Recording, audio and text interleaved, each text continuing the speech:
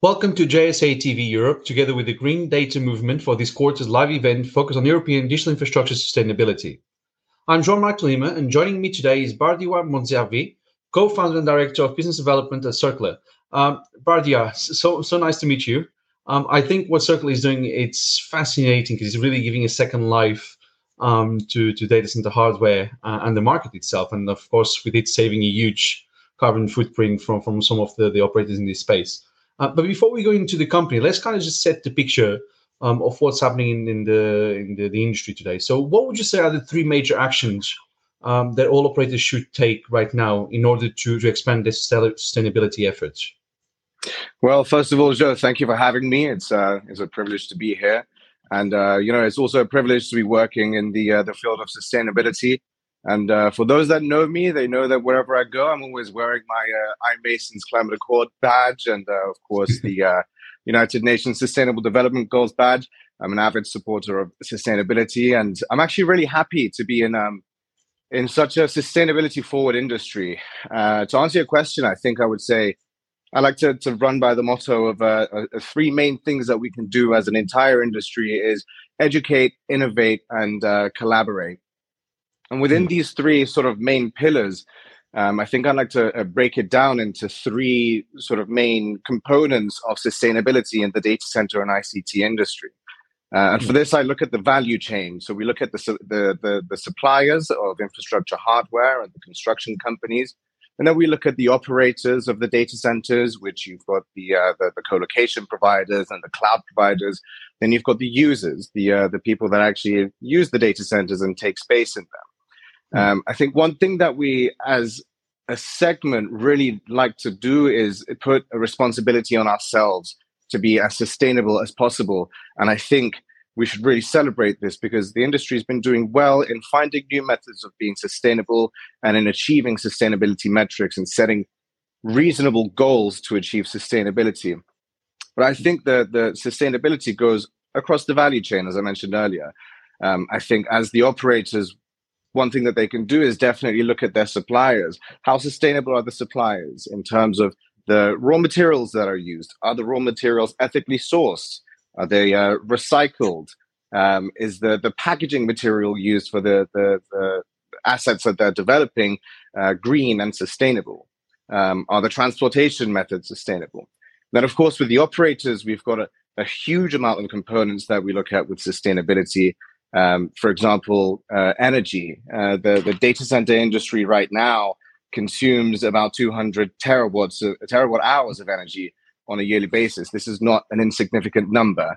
And when we look at the numbers of the fact that 73% of the world's carbon emissions are generated from energy consumption and production, this definitely puts a lot of importance on the energy consumption part of data centers. And we've been seeing a lot of innovation in this over the past few years. There are a lot of projects that are right now using 100% renewable energy. And in fact, some of the projects are producing renewable energy for each megawatt that they consume. I think this is a great method to move forward with sustainability and reducing carbon emissions. I also think that there are other sources of energy that we can look at. For example, nuclear. In fact, I wrote an article about this just a couple of weeks ago in which I found that nuclear energy produces 15 grams of carbon dioxide per kilowatt hour. As opposed to coal, which generates 1,000 grams. It's a huge difference. Now, of course, drawing it back to saying educate, innovate, and collaborate, we see that when it comes to alternative energy sources like nuclear, there's a lot of education that needs to be done. And of course, a lot of innovation is taking place. We see a lot of innovation in the space of small modular reactors, which are tiny and can be fitted into a data center to power a great part of them. The way that I see it, if they're using them in submarines below the sea, why can't they be used in data centers above the ground? And of course, I also think there is a part of the responsibility goes on our end users as well as an industry. As the providers of the data center space and as the suppliers, we can only do so much. At the end of the day, the people that are consuming our product, which is the energy and the space, are the end users. We should also look into how we can sort of collaborate with them to ensure that the energy that we're providing them is being deployed and used as efficiently as possible? Are the servers configured perfectly? Well, obviously, there's no such thing as perfect, but are they configured in a way that no, exactly, close to perfect? I mean, if we have 99.99% uptime, that's very good. We can have 99% efficiency as well. No, but I think it's a cross-industry effort. And there are other industries involved in this as well. I think the financial industry is also very much involved in the data center industry in terms of where the funding comes from, and of course how where the users are coming from. And of course, we see the legal space here as well in terms of the regulation. Now, there have been over the past few years some really, really good and impactful regulations that have been coming through. And of course, as an industry, we're very self-regulating. We're risk averse. We don't like it when the outside sources tell us how to operate. But it's been really good to see, the industry coming together, the leaders of the industry coming together and allowing a way for companies to benchmark themselves against one another, to then collaborate and to reach those goals. And I think to add to the sort of three pillars of educate, innovate, and collaborate, I think we should also celebrate the successes that we achieve, amplify the voices of the successes that we have achieved in sustainability and in reducing our carbon emissions, and of course being ESG centric. To go on a tangent about ESG, I also think that sustainability is about more than environmental conservation. I think there are so many other things that we should look at. For example, diversity. We look at gender diversity, age diversity, ethnic diversity. We look at enabling sort of developing economies and markets to actually have access to high quality equipment and a high quality of life.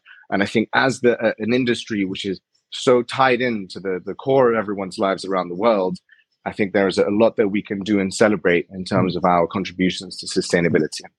Okay, there's a lot to dissect there. Now, I'll get into the part of the diversification of talents and the enablement of new ideas to flourish. I'll get into that in a second as well, because I think what Cirkla does actually does fit quite well into the conversation. But I mean, you touched on a lot of things that are quite interesting. So, I mean, educate, innovate, and collaborate. I think those three pillars are essential to anything, not just sustainability, but are essential to any successful story. I think the nuclear side of the conversation, again, for the education especially, there needs to be a lot more education. And we see that not just within the data center space. Actually, data center people might be a bit more open to nuclear than maybe the next person on the street. I think there's a bit of fight back on that sense. But there was that startup as well. They developed a nuclear reactor that can produce 1 gigawatt of power. It's a portable nuclear reactor. So that could be something coming up in the terms of what you just said. It's just how will this be policed, because we don't want a nuclear reactor to fall in the wrong hands. No, absolutely. I agree with you entirely. Look, I'm from Iran, so I'm familiar with these arguments. Yeah, I was not even saying that way, but I was just thinking you just don't want someone to go into a data center and steal a nuclear reactor and do something that they shouldn't do. But I mean, absolutely. Even your point around the end users as well, another big discussion. I know the infrastructure maintenance community is quite involved in that. How do we not only educate the end user to how they use the infrastructure and also their carbon footprint because of what they are consuming, but then how does that can be cascaded down to the eyeballs? And then your points around finance and regulation. I mean, two massive topics, two shifting topics as well. Finance is changing. Regulations are just going to drop on the industry. It's not a drop. It's a lot of them are coming in very quickly now. So it's going to be very interesting. Absolutely. I was going to say another big thing. And I mean, so going back a few years, when we are children, we are taught on how to recycle.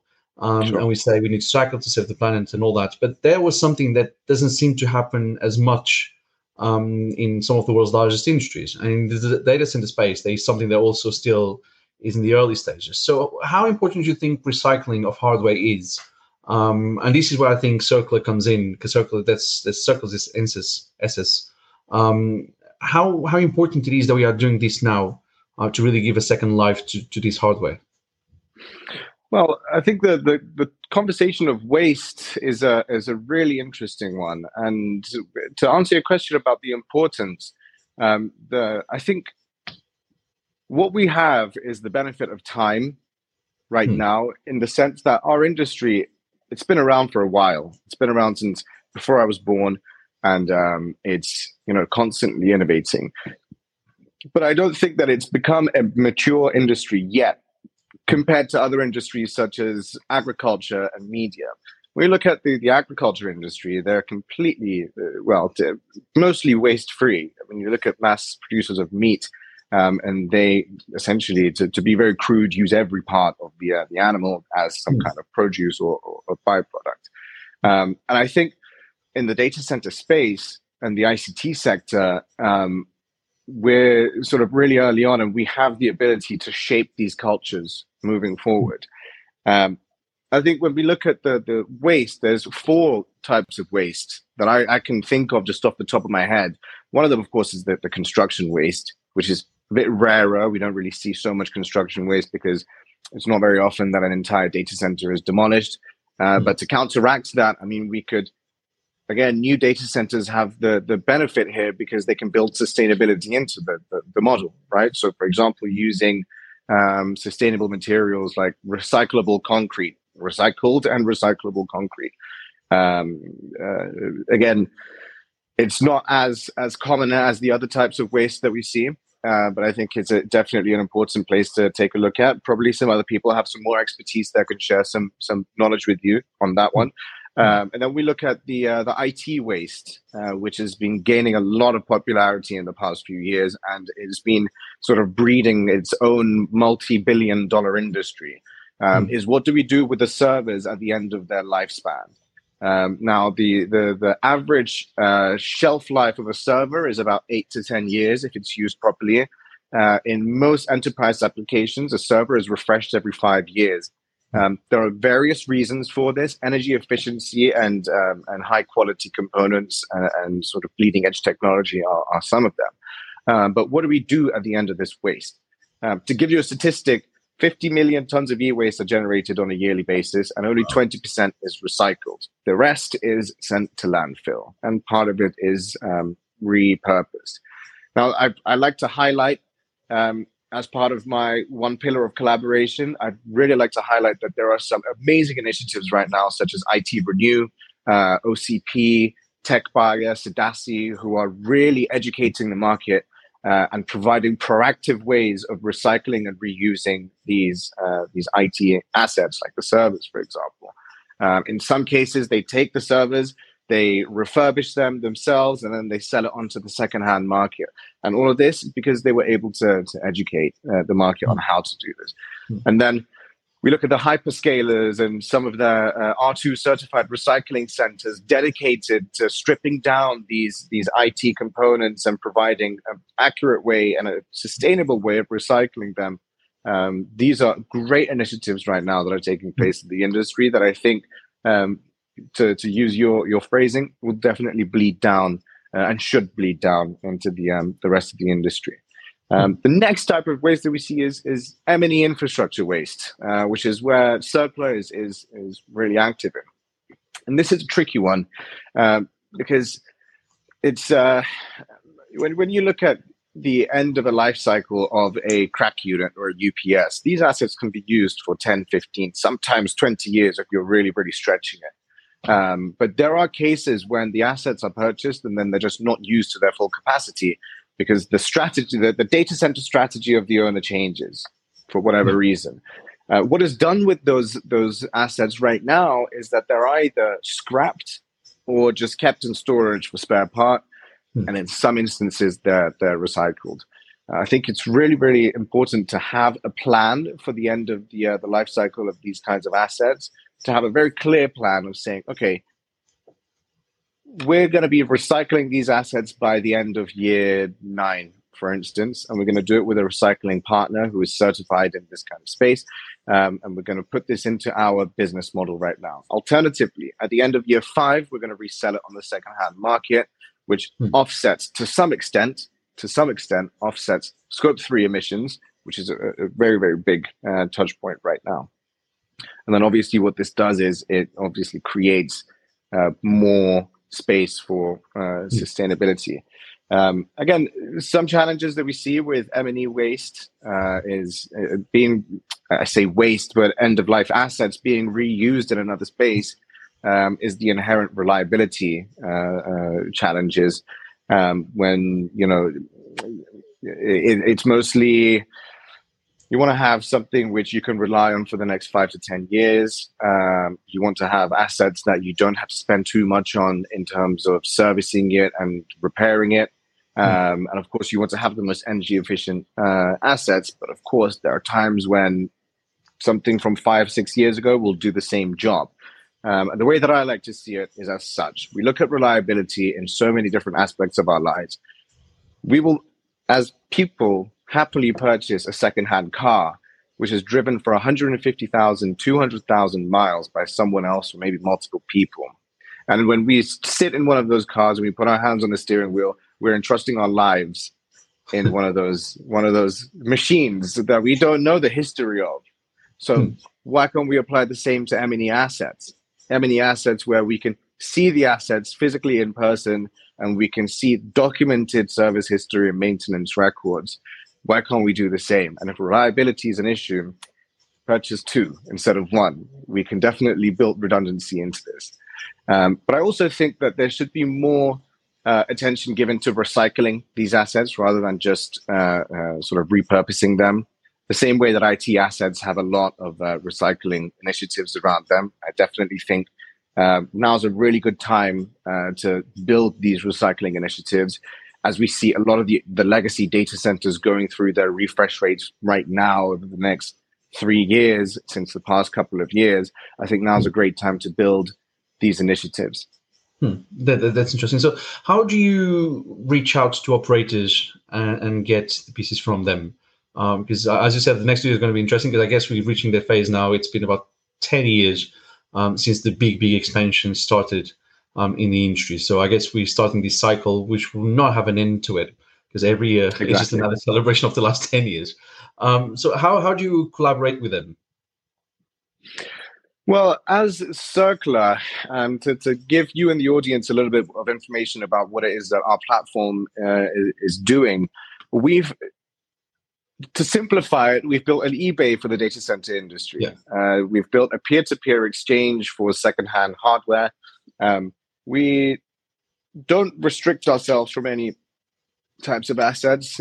We don't restrict ourselves from trading, for example, IT assets like servers and switches, but we see predominantly that we're dealing with M&E assets, purely because I think there are other initiatives that are doing this that are robust and they have their place in the market. But when it comes to M&E assets, we enable a second life for infrastructure hardware through our marketplace.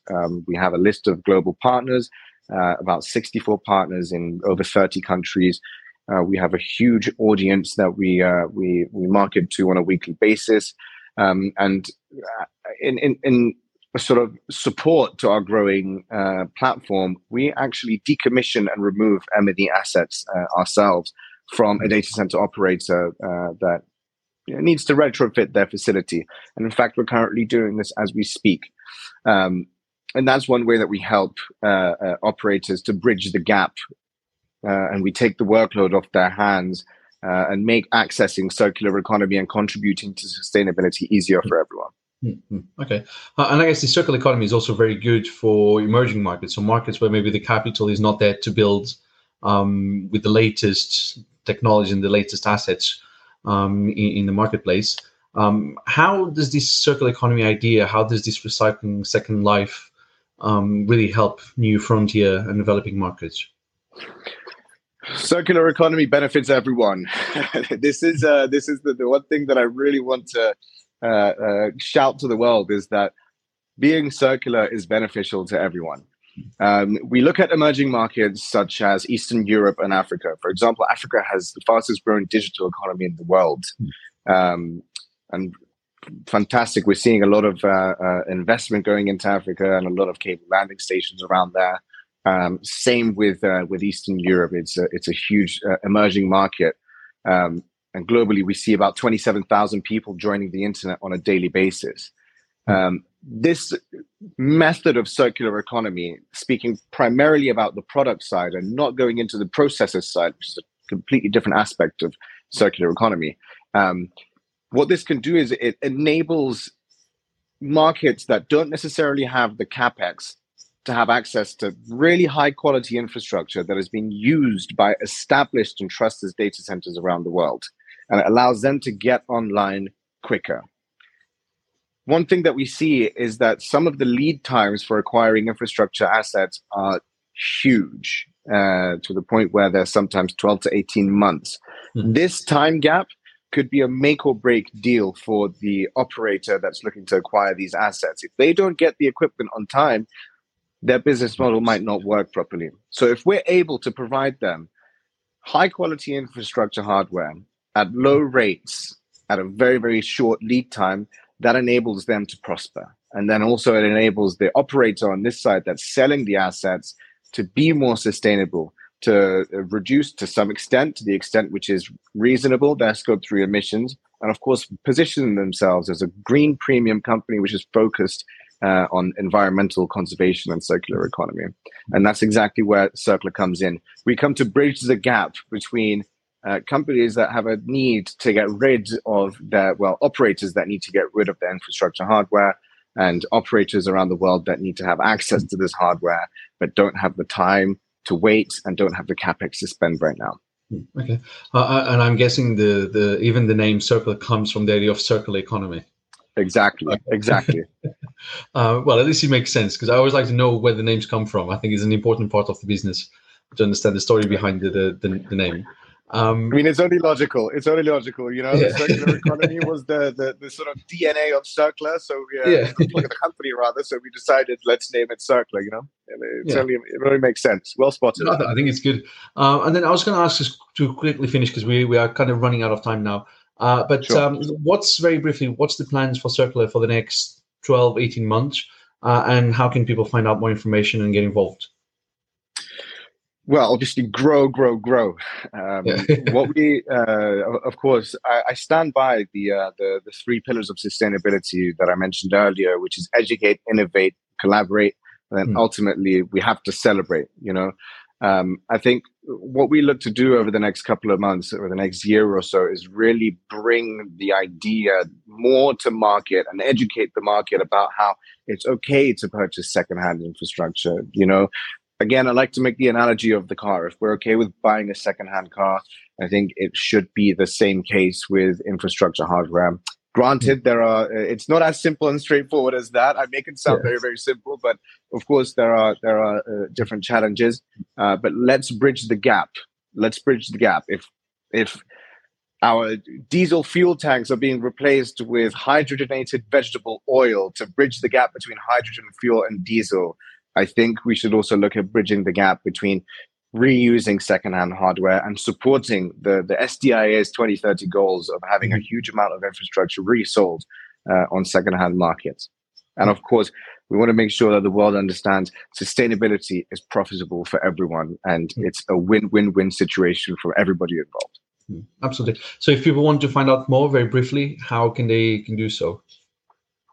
Well, please, for all the viewers, and of course, Joel, thank you again for having me on. It's been a pleasure to speak with you. For everyone else, thank you so much for watching. And you can definitely visit our website, www.cirkla.tech, tech as in short for technology.